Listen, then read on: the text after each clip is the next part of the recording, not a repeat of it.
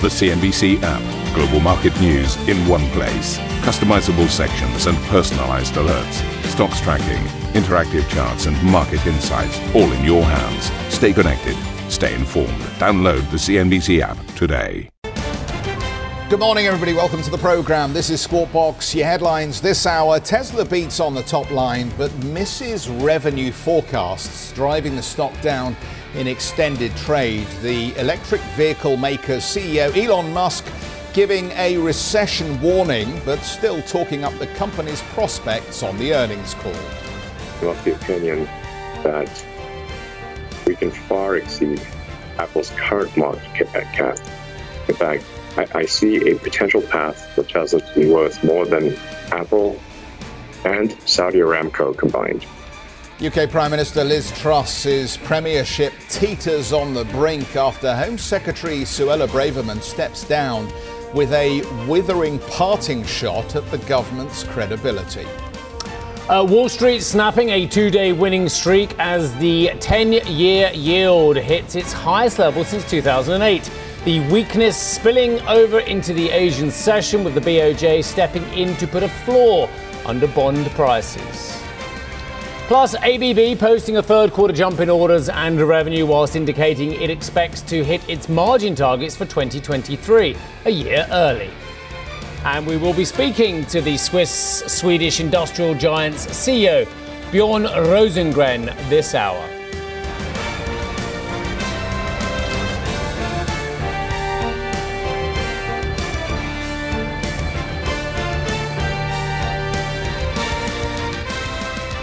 So, welcome to the programme, everybody. Despite all of the shenanigans going on here in the UK around the politics this morning and the concerns about whether the government could fall in the next hour and so on and so forth. Good morning, by the way, Good Steve. Morning, how are you? I'm not bad. Did you stay awake for all of the events of last night? Well, pretty much. I think I saw it to its end, although there was always the potential that more things could happen overnight. Just when you think it can't get more farcical, I know we've got a little of analysis on it later on as well, but I can't. There's so many bullet points of firsts and worsts. Yes. I don't know. The PM not turning up to her own confidence vote that then wasn't a confidence vote, but Indeed. was a confidence vote. Indeed. And well, lots of her ministers being accused of pushing people into various lobbies. Yes, yeah. I mean, so many twists and turns in this story. It's a developing story, obviously, and we're going to get to it in some detail, and we'll take you down to Downing Street. But Tesla earnings. An awful lot to talk about when it comes to Tesla as well. The shares fell in extended trade. The EV maker reported a miss on revenue for the third quarter. Sales in short of Wall Street estimates, despite hitting a record high. Earnings per share topping expectations just. Well, the CEO told analysts on the earnings call that the company would miss its vehicle delivery targets this year, but sought to reassure investors that demand is still strong. I can't emphasize enough. We have excellent demand for Q4, and we expect to sell every car that we make for as far into the future as we can see. Well, in a wide-ranging call, Musk floated the idea of a potential $5 to $10 billion share buyback pending board approval.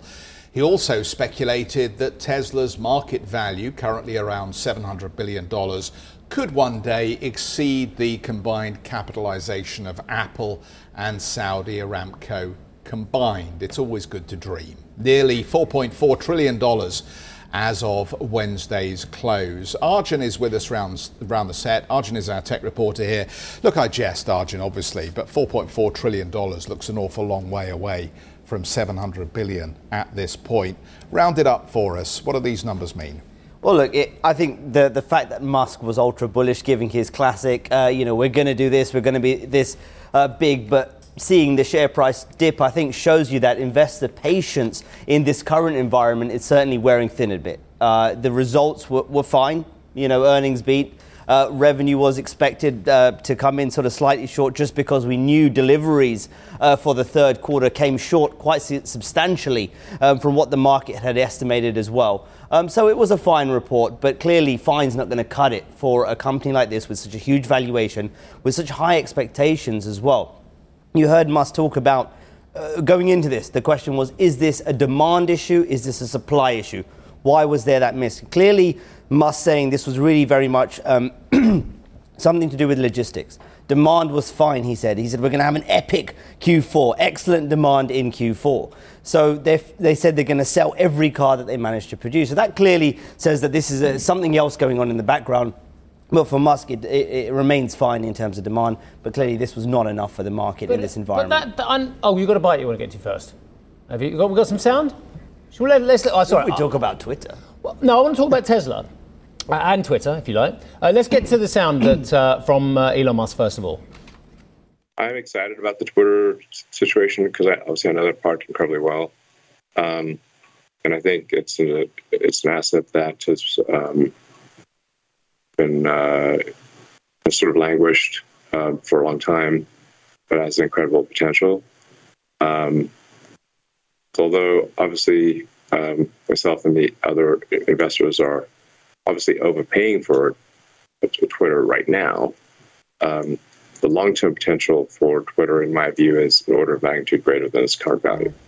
All right, okay. So we're going to have to do this backwards now because that was about Twitter. Go on. So what would you glean from what he just said about Twitter? Well, we heard a bit on the tape. He admitted, finally, Steve, he's vindicated your point, that he was overpaying for Twitter, he said, but did say it had great potential. Look, we know Twitter has been struggling big time, growing users, managing to monetize their users, grow that revenue. That's been a big struggle. What is Elon Musk going to bring to the table? We didn't learn anything new there. X. He's going to bring X. He's going to bring the super app, the WeChat-like potential app, which probably might not work in these markets outside of China. Why won't it work? It's difficult, different environment. You look at a product like WeChat in China. That is a company that built a product that's been built over the years and it's managed to sort of almost monopolize so many parts of the market. It's the de facto messaging app in China. It's almost the de facto payments app in China. We don't have that kind of environment here. There's so much more competition, lots of different competing products, and it'd be hard for one company to just say we're going to do everything. Also, culturally, the usage is very different as well.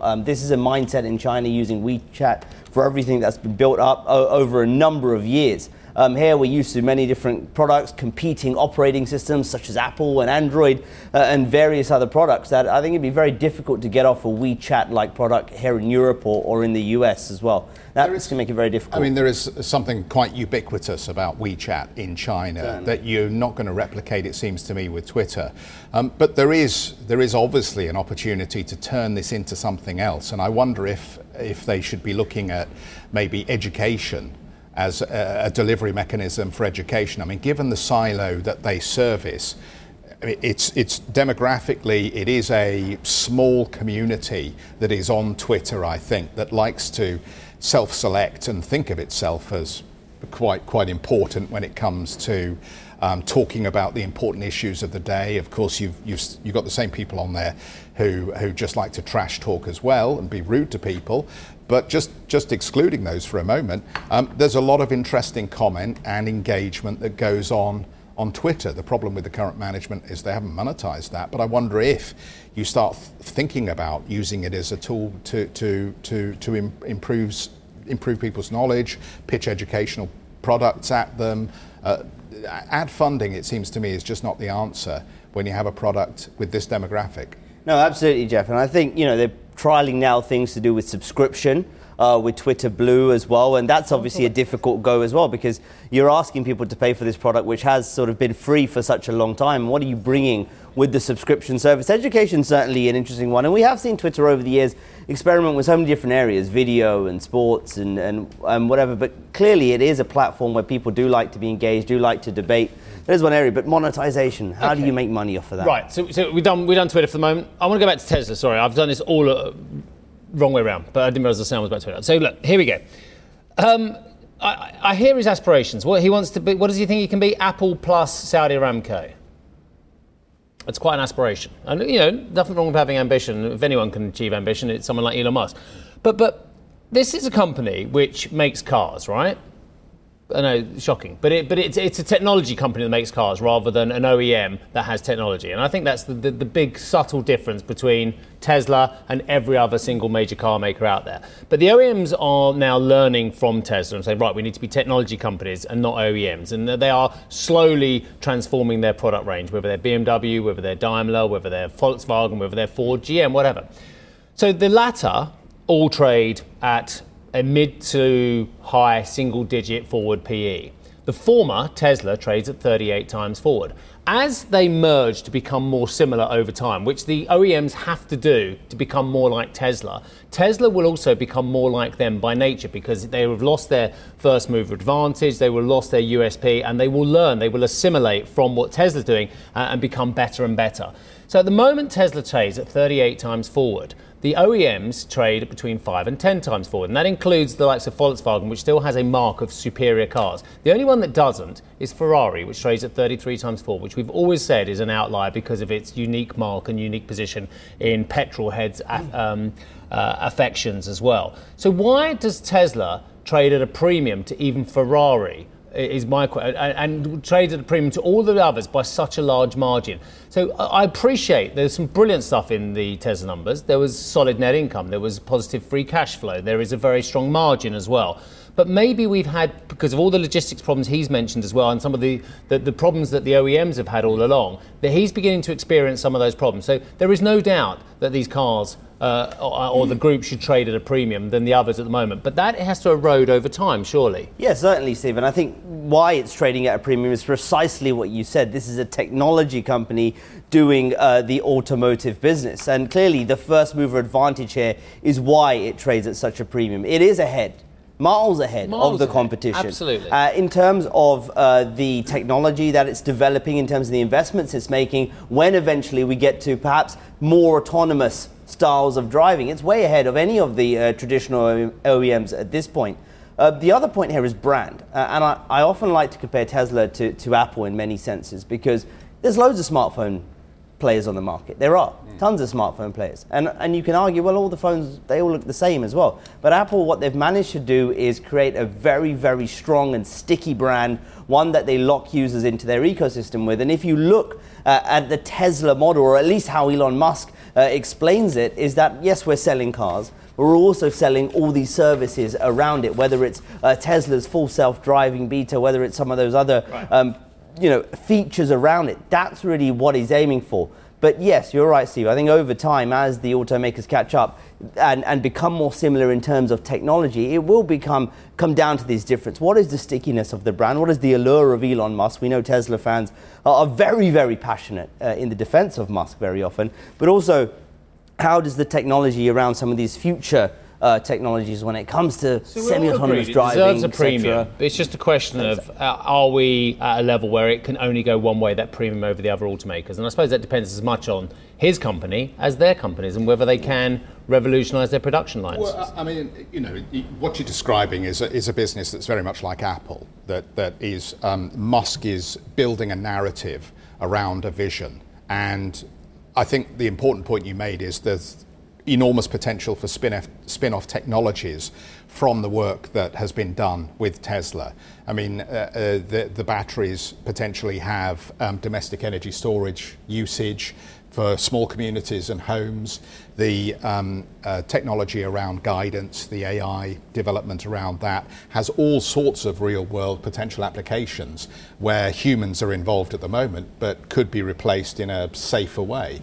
Think of farming, think of engineering, think of oil rigs, oil and gas operations, and so on and so forth. So I think you can understand it. I think the problem is for us with Tesla is it seems to sort of lurch from one quarter to the next, and you're never quite sure whether they're going to have supply chain problems as the reason they didn't make the quarter, whether they're going to have Musk's own distraction as a reason for not making the quarter, or whether there's going to be something else in there, geopolitical issues with China, manufacturing problems, battery problems, and so on and so forth. So I understand, some of the concern as you look at the way the charts performed here, because let's face it, generally, barring what's happened with Dieselgate, you've had a much more reliable delivery approach from the likes of VW and BMW and the traditional OEMs. And it's not helpful for investors in this current environment as well, where they are on edge, right? Where there's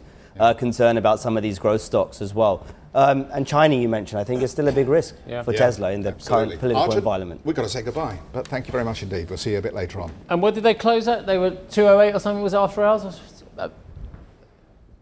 Let's have a quick look at the after hours, because I know Kathy would be interested. She's probably picking up a few more. 208. Where did she buy them on? October the 3rd, October the 4th? I think the stock was 240 or 250, but, long-term investor. Let's move on.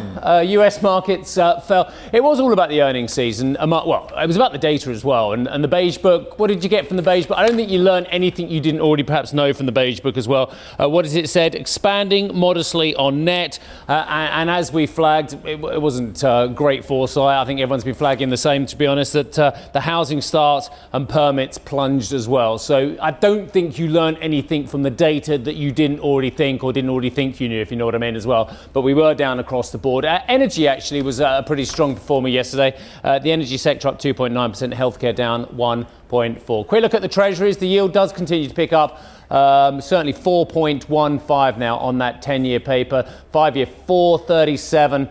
And right at the very short end, 4.57 now on that as well. So 75 basis points baked in for the next hike. December, what are you now? You're a 50 or a 75, ladies and gentlemen? It's hard to be any less, isn't it? That's for sure, certainly on the current data. Let's have a look at the Asian equity markets. Shanghai Composite trading mildly higher. That aside, we have declines across the board. The Nikkei down 7/10. Oh my God, I tell you, let's have a look at the Forex actually, because there is one level which is just extraordinary.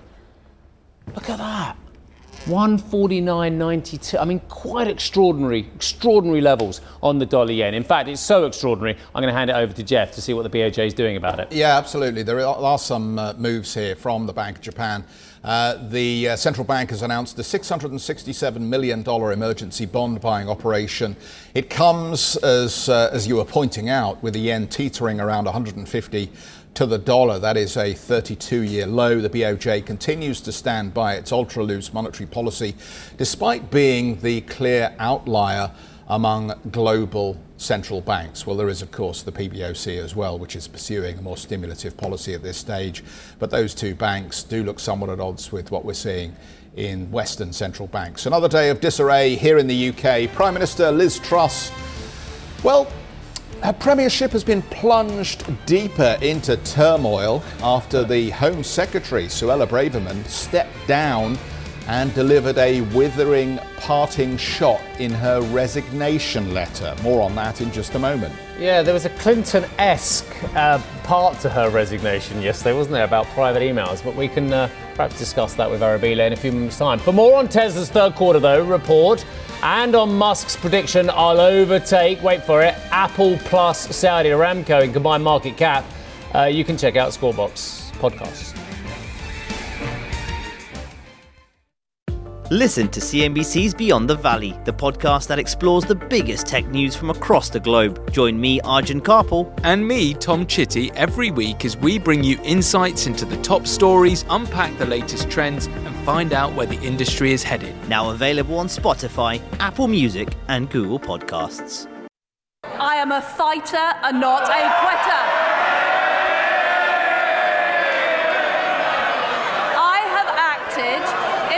Interest to make sure that we have economic stability. A book is being written about the Prime Minister's time in office. Apparently it's going to be out by Christmas.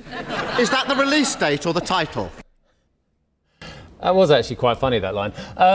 Believe it or not, that was the high point of the Prime Minister's day. As I promised you this time yesterday, I did watch Prime Minister's Question Time, and she did all right. It was, a solid performance without being spectacular, but things got a lot worse later on as well. So you saw the UK Prime Minister there, Liz Truss, and the opposition leader, Sir Keir Starmer, facing off at Prime Minister's Question Time amid growing speculation about the Prime Minister's future.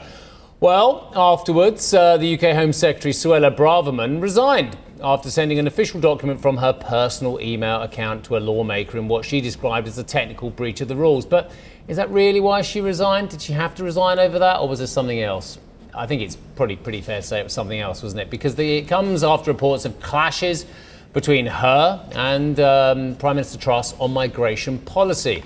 Braverman used her resignation letter to express concerns about the government's direction, saying they had broken promises, and she was worried whether they would keep their promise to reduce overall migration. Yeah, apparently I heard a rumour that she told a fringe group at the conference you were at, this is Suella Braverman, that she dreamt of the day a plane load of immigrants, illegal immigrants, was sent over to Rwanda. Well, what an extraordinary thing to tell the fringe group, if that indeed did happen, which I understand it did. Yeah, and I think about the same time she managed to upset the Indian community as well. Yes, she did, which then potentially put on ice a trade deal. Yeah.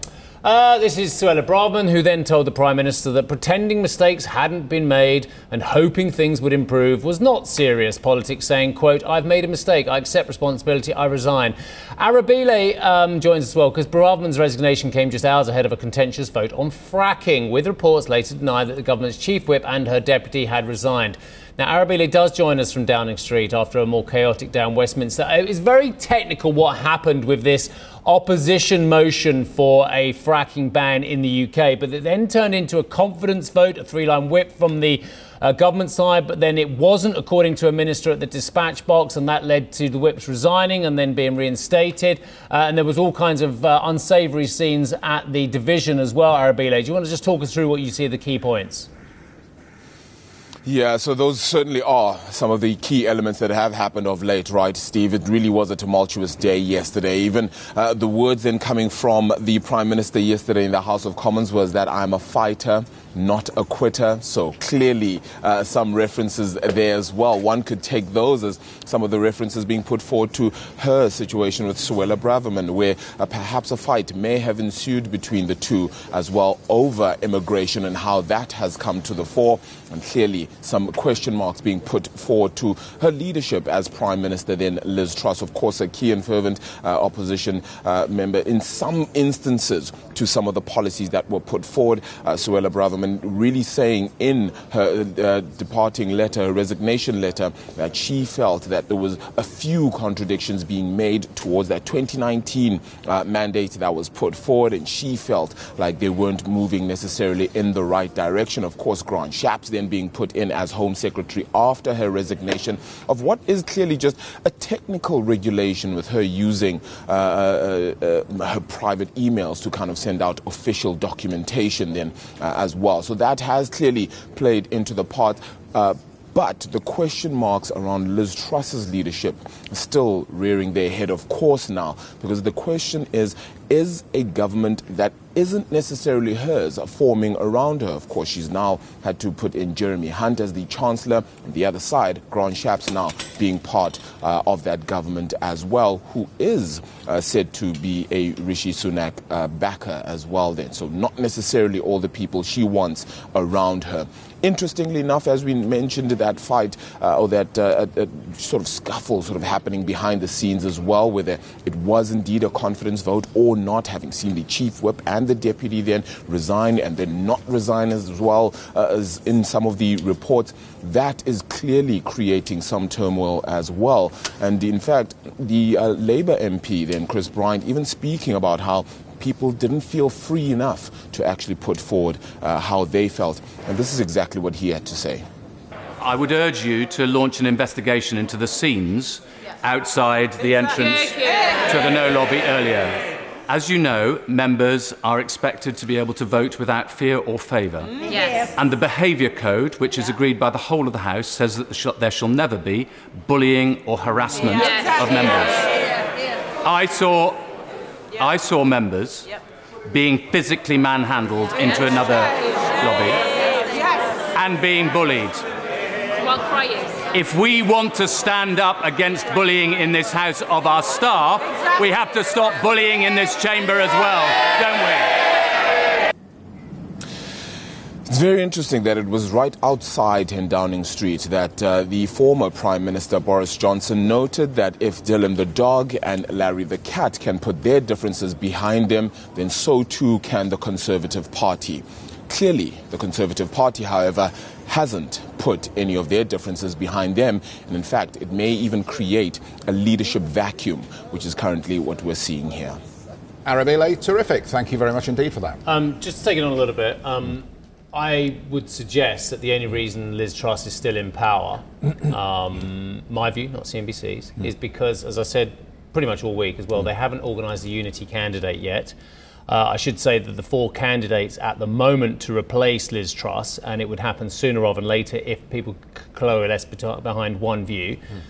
The list is, as one would expect, Penny Mordaunt, who became 3rd in the leadership election, Rishi Sunak, who came 2nd in the leadership election, Jeremy Hunt, who is now the Chancellor Executive, who came last in the leadership election, but is now, without doubt, the most powerful man in Cabinet, and Boris Johnson. Yes, ladies and gentlemen, Boris Johnson. And the only reason that Boris Johnson isn't being put forward as the unity candidate is because memories are still very fresh about the acrimony around his departure not so long ago as well. So Liz Truss has lost a lot of authority on the parliamentary party. That's why the whip was there, the 3-line whip, and then it was taken away because so many MPs voted against or abstained that actually the fracking bill could have got through, which would have been another disaster of her policies as well. So, yeah, believe it or not, Boris Johnson is in the frame along with 3 others.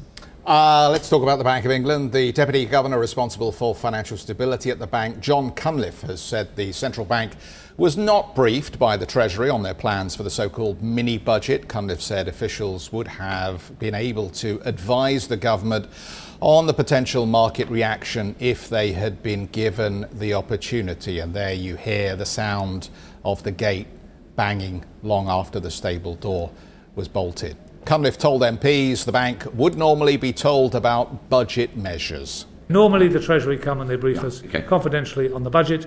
If it's they brief us on public expenditure announcements so that we can take them into account.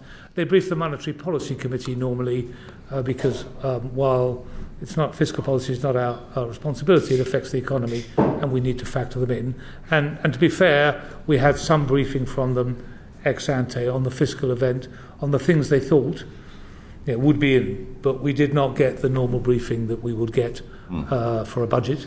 When they brief us normally on the budget, we see the OBR costings. And actually that's what we take into account in monetary policy and the like, but there were no OBR costings here. So it was a different sort of event, if I can put it that way, in many respects. John Cunliffe from the Bank of England. Well, at least things are going better across the Channel, or are they? The French government is set to push through the 2023 budget with the use of constitutional powers to override a parliamentary vote. The Prime Minister, Elisabeth Borne, said it was the country's responsibility to make sure the budget is agreed. Charlotte's with us round set to tell us more about this. What's the problem with the budget, Charlotte? Well, look, you know that the government lost the absolute majority in the National Assembly. That's essentially why they can't get the budget through at the moment. And so they use this constitutional mechanism that's called the 49.3 that allows the government to push through legislation without a vote from MPs. So on one hand, it's not a very exceptional measure. It's been used almost 90 times since this mechanism was created, but it's the first time it's being used for the budget. So the first time for the budget in 30 years. So it shows that they are stuck a bit in a corner. They can't get the majority through to push through. They have debated for weeks and weeks. That's the argument of the government, that they've tried. They have taken on about 120 amendments from the opposition, but they said they don't have time anymore to negotiate, and they're pushing through with this mechanism. So of course the opposition now is an uproar against this. The far left coalition, the NUPES, already put a no confidence vote in because that mechanism allows them to do that. The far right also said they will put a no confidence vote forward against the government. Now, none of these are likely to topple the government because they won't vote for each other's confidence no vote. So it's not a risk just yet for the government. However, it shows that this could be the way they have to govern going forward. And there's tricky tricky reforms they want to put forward, including the pension reform that they push to next year. And it means that if they can't get anyone on their side, this is how they're going to have to govern, which could be problematic, including with the public opinion. At the moment, it doesn't seem too problematic. There's also on the background all those strikes and all those protests that were not as successful as the organizers wanted. So for the government, it's not too tricky just yet, but it shows that things could get much, much trickier going ahead. Yeah, okay, well, we'll watch this space. Thank you, Charlotte. That's very interesting. Thank you for listening to Squawk Box Europe Express. For more market-moving news, you can head to cnbc.com. Or join us again on the show with Jeff Cutmore, Steve Sedgwick and Karen Cho, weekdays on CNBC.